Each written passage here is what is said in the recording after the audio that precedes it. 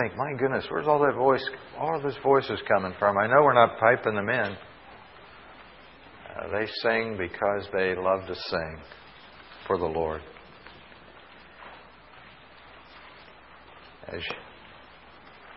One fellow in the first service got up about halfway through and left.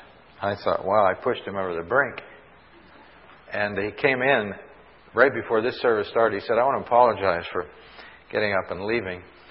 He said, I was reading ahead in the Bible where Jesus was walking on the water. And I thought I left my pool water on at home. And he said, I got home and it was this far from the top. So he came back all the way to apologize. I don't know. That's the first. There's always a first. You know that? That's what happens when you read ahead. John chapter 6. After these things, Jesus went over the Sea of Galilee, which is the Sea of Tiberias. Then a great multitude followed him because they saw his signs, which he performed on those who were diseased. One of the great reasons that Jesus was so popular was the fact that he healed people's illnesses and sicknesses. The word signs is an interesting thing. I like for you to remember that in the Bible there are synonyms for the word miracle. They are signs, miracles, and wonders. All three of those are essentially the same thing. A sign is something that points to something. You know, when you drive down the road, you see a sign. It's pointing you to something. It wants you to do something. That's what a miracle is in the Bible. A multitude followed him because he really dealt with all their illnesses. In verse number 3, Jesus went up on the mountain and there he sat with his disciples. We believe the reason why Jesus was retreating for a time of rest is because the people crushed in upon him. People are very trying, aren't they? You know, you get together a group of people and you listen and all the discussion and all their interaction and you say, man, I'm tired. You know, this is wearing me out. Well, Jesus, remember, was not only God, but he was human. He was a man. And he grew tired. Remember, we talked about him growing weary at the well. And so all the emotional things that were happening with all these sick people wore him down. And he liked to get away. He had to get away. Verse number 4, now the Passover, a feast of the Jews, was near, and Jesus lifted up his eyes, seeing a great multitude coming toward him. He said to Philip, where shall we buy bread that these may eat? Philip, I understand by reading, was from this area. He knew the territory. And Jesus knew that he would know where they could buy food. And so he was probably the purchasing agent for the group. And so he asked Philip, where can we find food for all these people? But this he said to test him. I'd like for you to circle or underline the word test there, because that's really important. And we're going to see in a minute that God always tests his people. You and I, if we have declared our faith in Jesus, are in for many, many testings in life. Not for our detriment, but for our development. God's testing is always to make us better. And so he had something in store here for Philip. Verse 6. But this he said to test him, for he himself knew what he would do. Jesus knew what he was going to do. He just wanted to see how Philip was going to react to the situation. All these people coming and no food to give them. But this he said to test him. In verse 7, Philip answered and said, 200 denarii. Now, I certainly don't know what that means, denarii. But through reading, I figured it out. It meant about 8 months of salary for a common worker.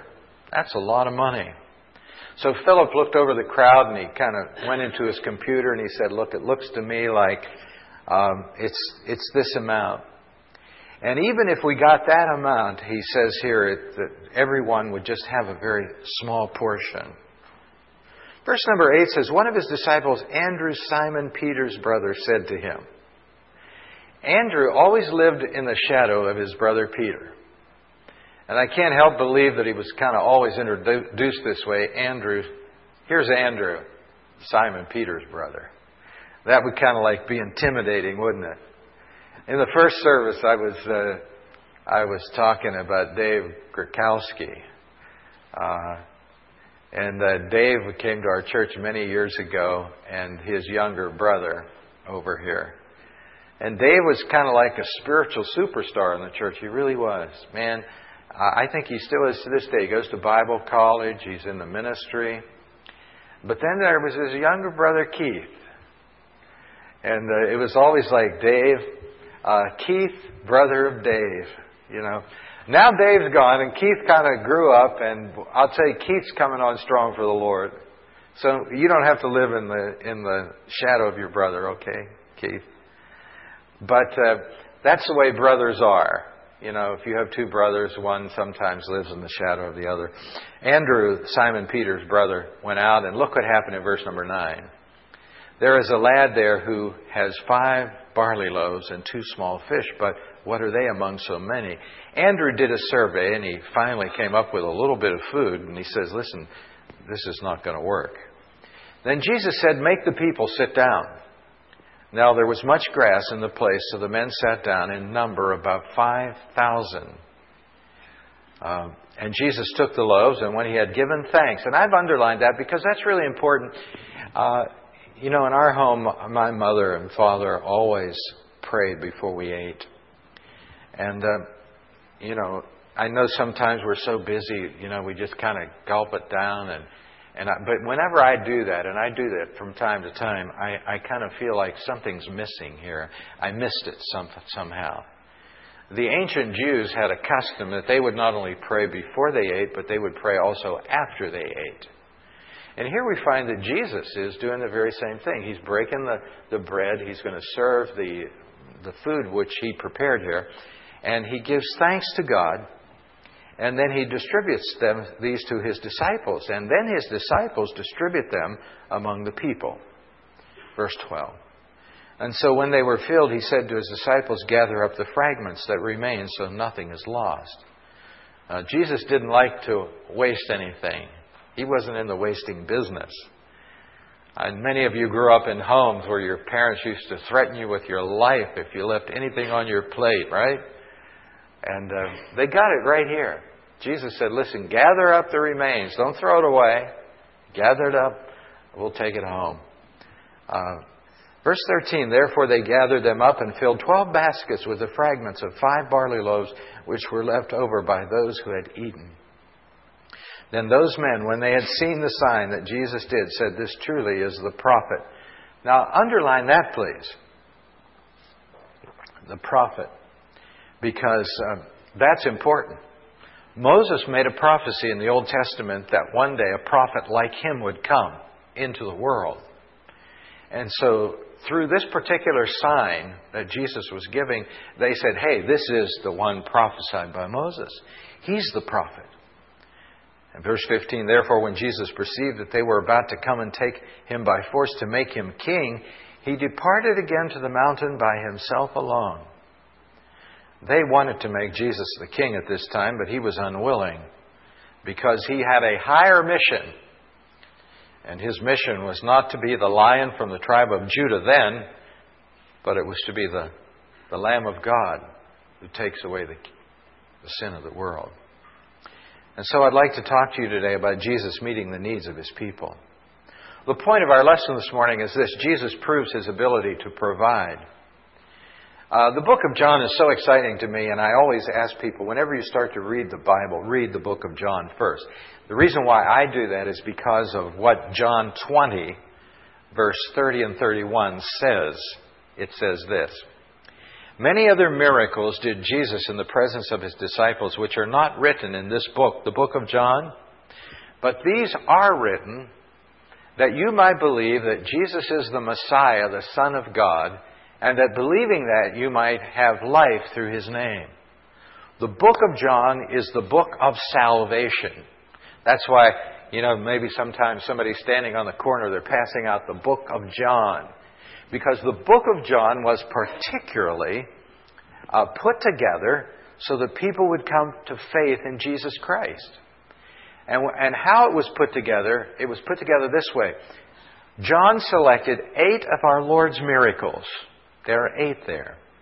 And he chose them because they would convince the reader that Jesus indeed was more than the carpenter of Nazareth. That He was indeed the promised Messiah, the Son of God. And whenever somebody sees Jesus in that light, they have to listen to Him. And they are drawn to His majesty and to His salvation.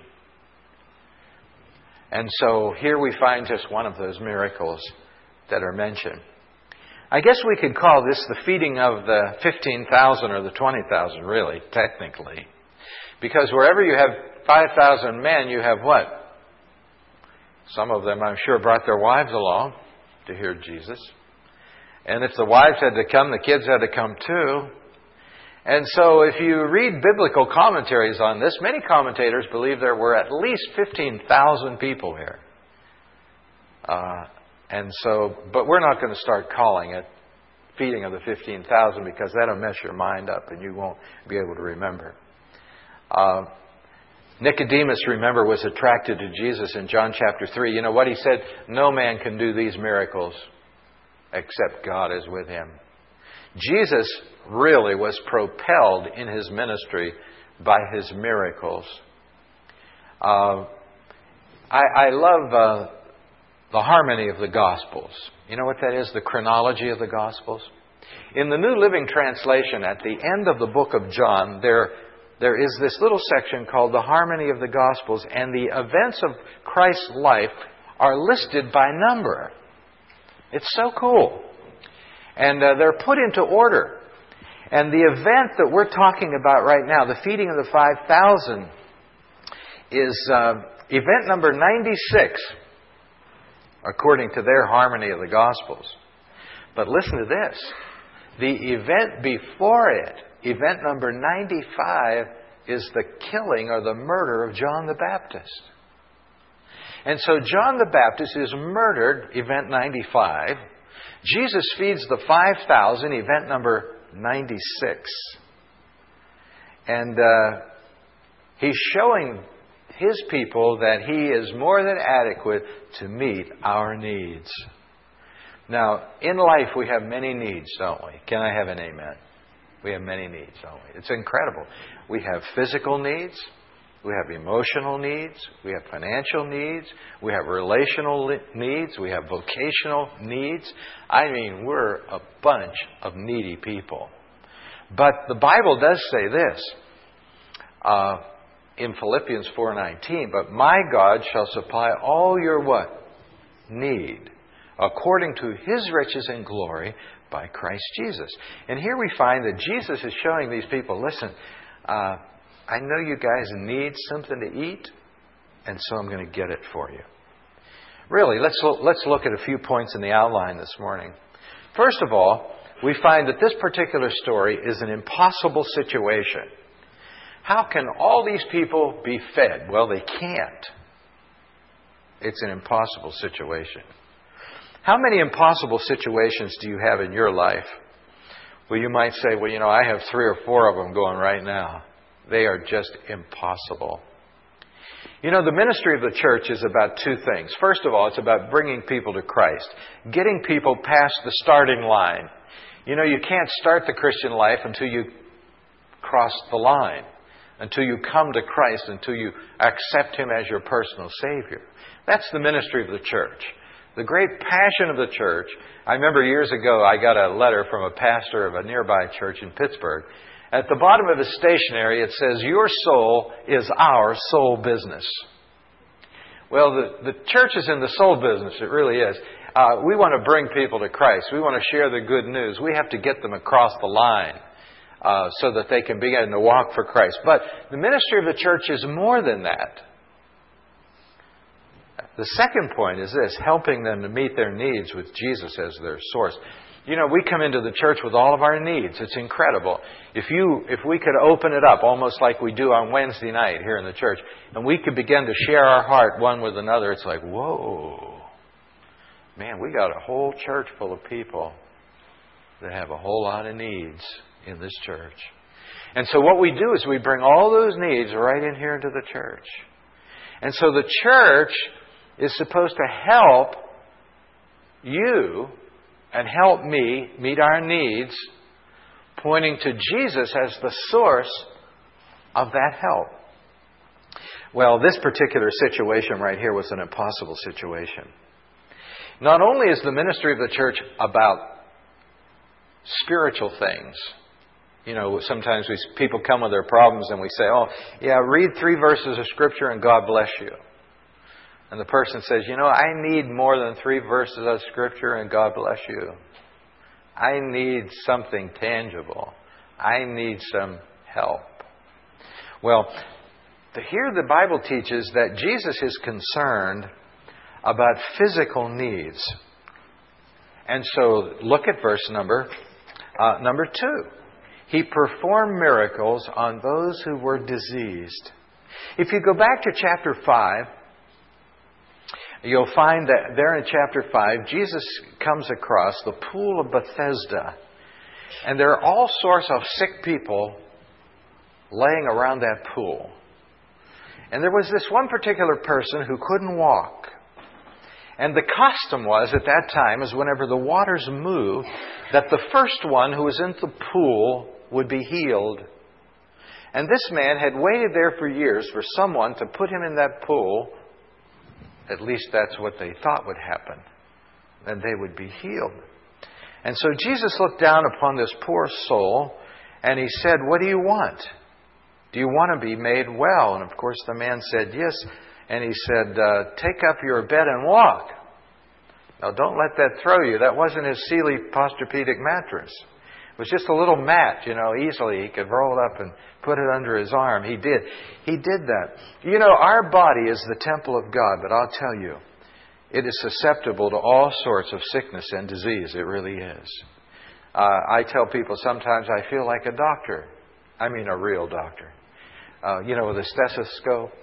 Because I go to the hospital so many times. And we're always in these hospital rooms and we're always trying to minister to our people physically. We're praying over them. I'm on the phone praying for them. I feel very at home in the hospital.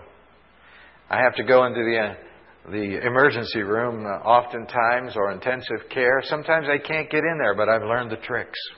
I just follow the doctors in. I just walk like I'm a part of the entourage. And I know the least I don't think they would hurt me if they found out. But sometimes I just have to get in there. We have to deal with people's physical issues. Dave Dedrick was here a week or so ago on Wednesday night. He's a missionary to Mozambique. And because of all the diseases they have in Africa, the average lifespan is about 35 years of age. I think it was about that in biblical times too. You just think about how many of us would really be sitting in this church today if it wasn't for the marvels of medicine and doctors that we have in our world. And so here's Jesus, and everywhere He goes, He sees all these sick people because they don't have any medicine. They don't have any doctors that know how to heal them. And so Jesus has compassion. He's healing these people left and right. And He's amassing this tremendous crowd of people around Him. And He has compassion on them. Our Lord is a compassionate God. He really is. I asked somebody in our Saturday night service, what's the meaning of compassion? That's what God is. God is compassionate. He cares about people. That's someone who feels for somebody in need. And I know that whenever a person comes to Christ, there is a great compassion in our heart for needy people. And so here we find in verse number 2 that He is concerned about their body, their physical well-being. And another part of that whole story is the fact that He wants to give them something to eat. That's part of life, isn't it? Food for the day. Remember in the Lord's Prayer, the Lord taught His disciples, give us this day our daily what? Our daily bread. And I just wish I could have learned this a long time ago. That my source of daily bread has to be the Lord. The Lord God Almighty. It can't be my company. Sometimes people have troubles in their company. They lose their job. They're mad at God. Well, God is their source, not their company. Our company will be here or not here tomorrow. It can just change. The weather can change like that for our employment. But that's why we as Christians have to look to God as our source. He says, you come and you pray to me. Now, God may use your company for a while. You may use some other company for a while. But He is our ultimate source of our provision. And so Jesus taught His disciples, pray, Lord, provide daily bread. You know, putting food on the table has always been a challenge in life. It really is. When I look back in our life, my life, how scarce food was at certain times. I've said this before to you that, you know, when I grew up as a kid, and I don't want to wear this out, we were poor, but we didn't know it. And you know, it's kind of nice when you don't know it. You just think, all the kids in the school, they're just like you. They don't have anything either. We were poor and didn't know it. But I did know that my mother and dad worked incessantly to put bread on the table. They worked all the time. Whenever Joanne and I got married, I'll tell you what, we didn't have 2 dimes to rub together for a long, long time. And boy, I'll tell you, we literally lived from hand to mouth, from week to week. And when we used to go to the grocery store to get groceries, our kids thought that generic was a brand, like Del Monte and Heinz. And, you know, how many people in the church remember when you go to the grocery store and this one section was generic and it had all the covers on everything were the same, they were black and white? Do you remember that? Raise your hand if you do. Okay, good.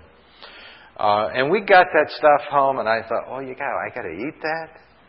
Well, you know, we just had to make it work, you know. And so Jesus knows that these people had to be fed. And the bread here spoken of was, there were like pancakes about this big, about as big as your thumb. If you go into the Middle Eastern lands, you'll find that's what a loaf of bread looked like. This was an impossible situation. And you know, God allows impossible situations to come into people's lives to test His people. Now follow me here, okay? I'll have to pick this up next week. I'll just introduce it today. God allows impossible situations to come into your life to test your faith, okay? And you know, when I look back through my life, I think, man, I've had a lot of impossible situations. I mean, it just wouldn't work.